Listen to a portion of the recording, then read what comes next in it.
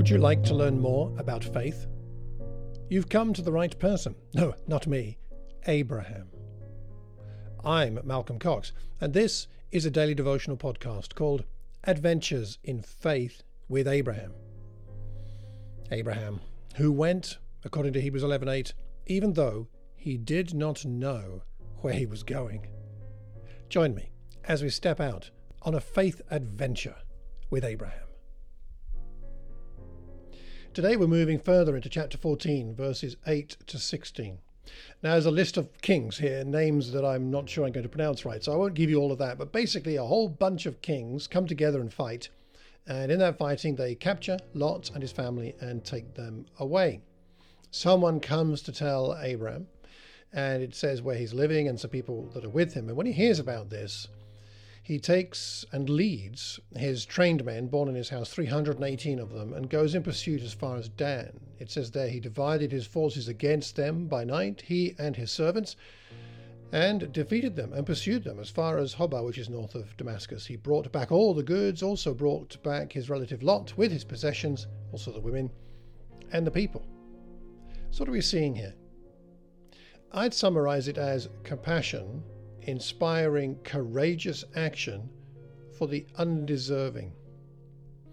You see, Abraham is not responsible for his nephew. I mean, Lot is an adult. He's made his choices freely, and he's moved from near Sodom in chapter 13, verse 12, to now being in Sodom, chapter 14, verse 12. So no one can blame Abraham for that situation and for Lot's capture, and indeed anyone could forgive him for allowing Lot to reap the consequences of his choices.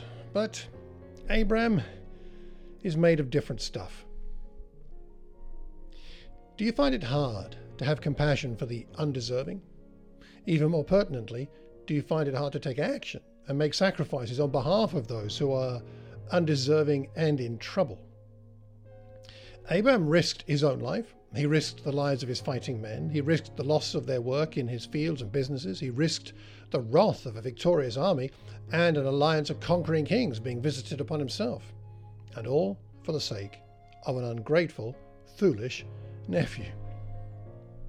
Abraham's attitude reminds me of Jesus, and Paul, of course, is talking about that when he says in Philippians 2, "In humility value others above yourselves, not looking to your own interests, but each of you to the interests of the others."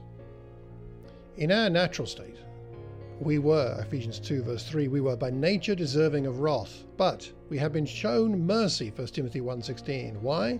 As Paul says, so that in me, the worst of sinners, Christ Jesus might display his immense patience as an example for those who would believe in him and receive eternal life. If that is how we have been treated, worthy of wrath, yet treated with mercy and patience, then let us be inspired to treat others likewise. Abraham is patient and merciful. Jesus the same. Let us be patient and merciful with others. And perhaps that's our prayer point for today.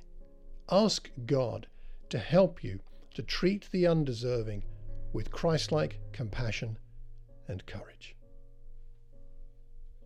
If you have any questions or feedback, please drop me a line, malcolm@malcolmcox.org. Romans 4 verse 16. He is the Father of us all. Let's allow Abraham to be the father of faith to you and me. Many thanks for listening today. See you tomorrow as we continue our adventure of faith with Abraham. Take care and God bless.